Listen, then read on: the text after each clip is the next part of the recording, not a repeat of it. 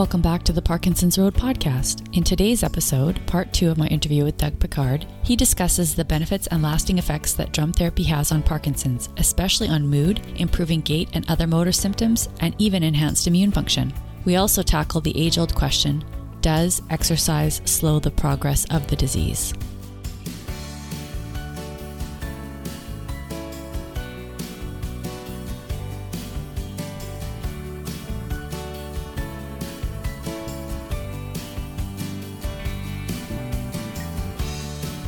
Back to the different types of therapies. So you also have become a health rhythms facilitator.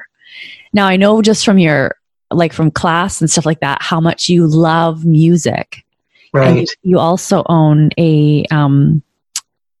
it's like a live music venue. Where you have a different artists come and play. So I know, and you've been a drummer since you were a little kid, right? You've been involved in music. So I know that you love music, and you bring drums into the boxing class to get that rhythm so that we can, people seem to move better when there's some sort of external auditory cue. Exactly. So why don't you talk a little bit about how you came to be involved in that, and what you think the impact is on the disease? Oh, yeah. Any chance I get to hit a drum, I'll hit a drum. And I'm sure it drives some people crazy, like my poor mother who put up with me as a kid pounding the drums in my upstairs bedroom. Yeah. I believe that rhythm kind of controls us, and we've had rhythm from the very beginning. Our heartbeat, for instance, our mother's heartbeat was the first rhythm you would have heard. And I think we hear rhythm in everything around us, some more than others. I hear rhythm in everything I do, and I play the drums myself all day long. But I started thinking about how it applies to Parkinson's. Mm-hmm. Because of, like we discussed earlier, that loss of automatic movement can often lead to things like freezing. And yes. I've had so many people in my classes that, it's okay, let's move over to the station, and their mind's willing, but their body ain't listening, Yeah. And the little destination steps, and it just broke my heart to see this. And then a few months ago, there was a fellow in my class, and he's been coming for years and years, right from the beginning. And he was having a heck of a time that particular day with freezing. And he said, yeah, it's been really bad today. And he came and sat with me, and he said, we're 10 minutes into the class. He said, I'm just going to go home. And I said, well, hang on. We're going to work with some drums today. And we've been doing a little bit. This is pretty early on with my practice with the drums. And I said, let's just see what happens here. So I got everybody partnered up, and I started hitting my djembe drum, which is this African drum, just started hitting a beat. And I said, I want everyone just to kind of start walking in time with the drum. And they did, started moving. Said, use this, like you said, as an external audio cue. And then I sped it up a little bit, and they walked a little bit quicker. And then I had them walk from one length of the room to the other, do 10 punches on the person's gloves, and then back the other way, 10 punches, always keeping in time with my drum beat. And I'm watching this one fellow, and holy smokes, where'd the freezing go? Yeah. All of a sudden, he's so cued into that rhythm, that beat. He was just boogieing along, motoring along like everybody else, and he had no issues whatsoever for the rest of the class, even after we stopped hitting the drums. So there was obviously a residual effect that got his brain kind of working. So since then, he's actually used getting rid of my cat here. He's used his walking sticks and headphones to kind of get a beat going, and he'll get his walking sticks, he'll tap them on the ground, and he'll start moving along in time with that. So are you talking about those Nordic walking poles? Nordic walking poles. Oh, exactly. Okay, that's really interesting. Yeah. Because they're like an extension of your arms, but you do get an external cue from when the taps on the ground. That's one other way to kind of create that beat. Yeah. You can just do it in your head, but it's much better to hear an external beat. So I started that really got me excited, and I started looking into drumming in general and how it can help people. Then I discovered this health rhythms course, and I started looking at some of the actual there actually has been some research done with Parkinson's and drumming, which I had no idea of. So I found this one particular fellow down in the States who did a research study through the Johns Hopkins. Right. And they took people like your typical kind of double-blind study where half the people drummed, half the people didn't drum, and they had a bunch of tests at the end of the 12 weeks, and they found really interesting. The biggest thing was they found that their what had mostly improved was their feeling of happiness and better quality of life. Right. Above and beyond any physical kind of improvements. They did the gait testing and all this kind of thing, looking at how they were walking, and that had all improved as well. They just felt happier in general. So there's something going on, some kind of perhaps a release when you're playing the drums. Because what we do with the health rhythms course is we don't just play the drums, but we do some guided imagery, almost like meditative things where you'll just kind of get out of your head for a while. Yeah. And I'll lead people on a guided imagery little trip, and we'll be in a canoe in the South Seas, and we'll go up onto a beach, and I use an ocean drum. It has like this kind of neat kind of sound when you tilt it. And when they come back from this little trip in their minds, they just feel so relaxed. And it's just great to turn your mind off and forget about the Parkinson's for a while. And it's really hard, I find, for a lot of people with Parkinson's to get into that calm state. So that's another really nice benefit of the drumming. So yes, it has some physical responses that are happening, but also a lot of cognitive responses, which I'm just tapping into. I think that, Parkinson's isn't occurring in our body, it's occurring in our brain. Yes. Our limbs and our muscles are still all fully functioning. It's the fact that the signal isn't getting there properly because we lack the chemical messengers to get the signal down there. So that does make sense. If it's something that's, guided imagery, it's all happening in your brain. That's where the Parkinson's is happening. So I can't explain it, or I can't define, but I can understand how that would benefit people with Parkinson's. That sense of comfort and relaxation, it calms your central nervous system down. Exactly. And just, frees you up from being tense and rigid and shaky and all the other good things. Yeah, that's exactly right. Exactly. Yeah. And it also has, one thing they have found through studies is the immunity boosting qualities of drumming, which kind of blew my mind. It's like, holy smokes. And because they use the drum classes with people who are in cancer treatment, for instance. They go into hospital settings and they get a group of people who are halfway through the treatments. And my gosh, like they've actually found that it increases the killer cells that in their body that go after the cancer cells by doing these, and it's not just one class. They have to do a series of these classes, and they found incredible things are happening. That's so really interesting, isn't it? It's and that's what the health rhythms really focuses on. It isn't like a bunch of people in a circle just hitting the drums going crazy on a beach somewhere. Yeah. There's actual medical things happening. Medical things. That's right. You know what I mean? But things are really happening, and it's still a kind of a new. They're still discovering all the real qualities of the benefits of what are happening. But those are the big things I'm noticing. And the doctor's name is Barry Bittman, and he's out of the States, and he is the one that started this program, and he is all about the research and getting it. So now you can go online and find out about the health benefits of drumming. It's amazing. I'll have to look that up, and I'll post the links in the description of this podcast. No one's really equated it to Parkinson's specifically, which is my big goal, is to develop a curriculum using the drumming specifically for Parkinson's symptoms. And I'd love to develop it and be able to take it all over the place and help people to, their own communities to use the drums, using the health rhythms protocol, but also adapting it to Parkinson's. And there's so many different, the sky's the limit for the application that you could use the drums for. Yeah. It's just one more therapy, right? It's one more thing. It's not going to say, okay, well, forget about everything else. Yeah. The more the better, right? And this is one more thing, because everybody has to do something. Yes. You've got to fight the disease like you are. Yeah. You got to find your niche, find the thing that's going to work for you. Rocksteady doesn't work for lots of people. Power moves doesn't work for lots of people. But you've got to be proactive. That's the one unfortunate thing with Parkinson's, is you can't sit on the couch. You got to get off the couch. You cannot sit. Well, you can sit on the couch and play your. Tend to do the best. Yeah, you could sit on the couch and play your drums. Oh, are you still there? I'm here. You Okay. froze for a sec. Yeah. So did you? It must be something in the. It says my internet connection is unstable. Hopefully that fixes itself. Okay. So, so you teach not only exercise-based therapies, but you have other type therapies. How do you feel about exercise as a tool in slowing the symptoms? Like, have you seen change? Like, do you think that it slows it down, or what do you think is happening? That's the $1 million question, $6 million question. Yeah.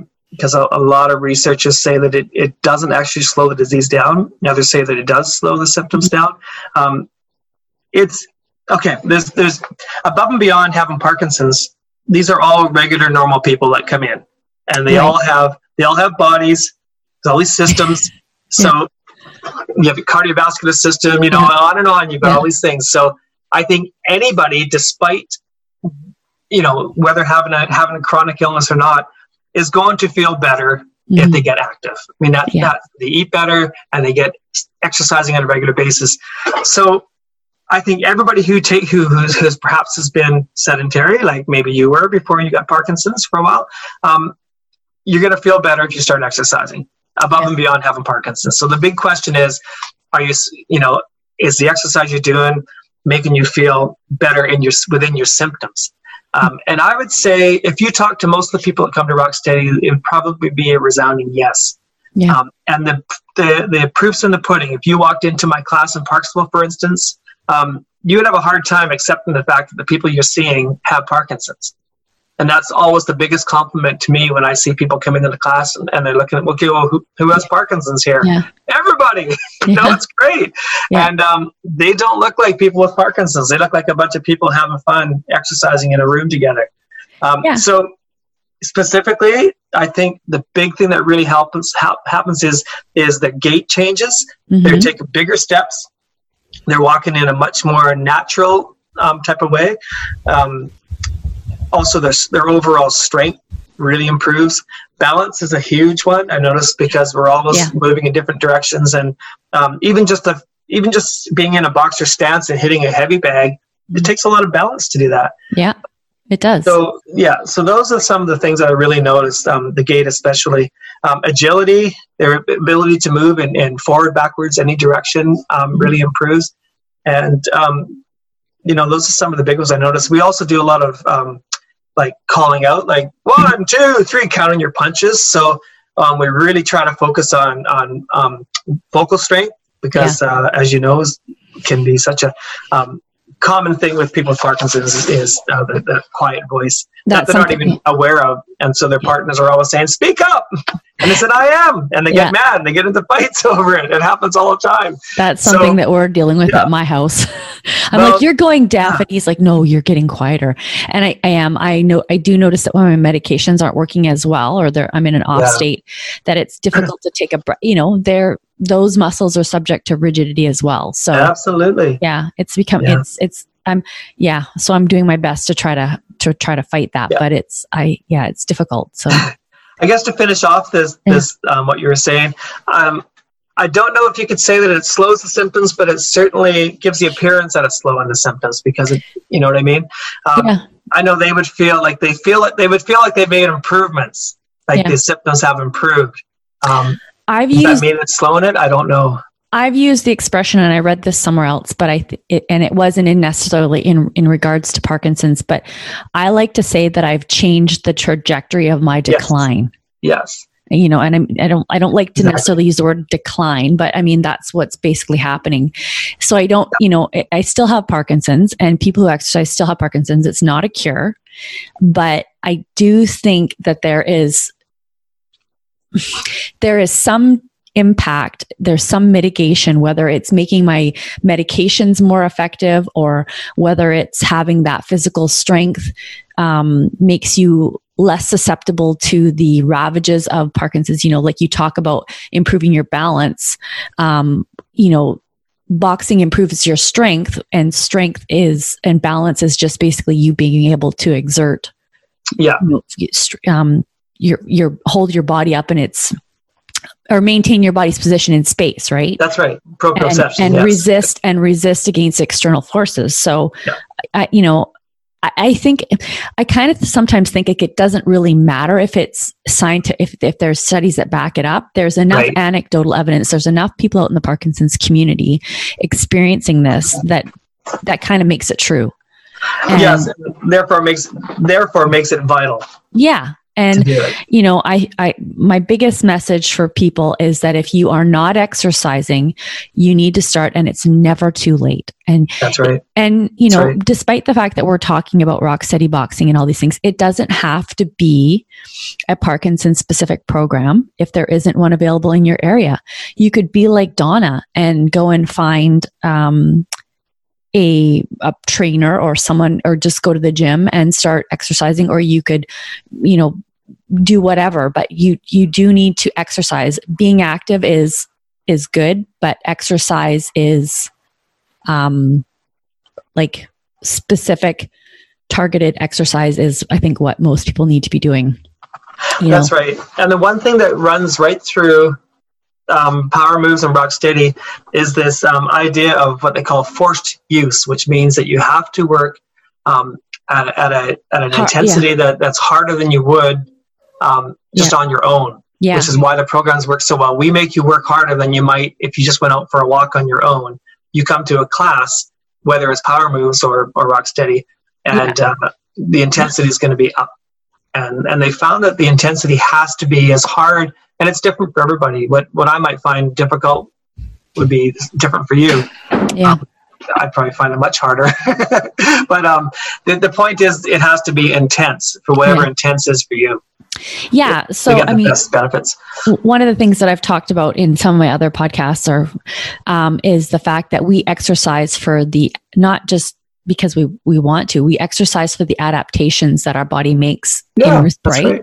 Yep. So you want to you have to continuously, make what you're doing more and more difficult, because your body becomes, if you keep doing the same thing over and over again, your body becomes good at that. So I think that for a lot of people, it's difficult to challenge themselves, right? You need some help. You need a coach or something. And that's why coming to the rock steady classes was so good, is because it wasn't just me there, like, hitting a bag by myself, right? You had someone kind of encourage you on, pointing out, your form and stuff like that. So group fitness, working with a personal trainer, taking classes, those are, if you can, I think those are even more beneficial, because they're going to push you harder. You're going to work harder with a group of people. You're going to feel good. You're going to get that social aspect. So, that's right. And if I could just make a point on that, you mentioned group fitness in general. If you look at a non-Parkinsonian fitness group, like a boot camp, for instance,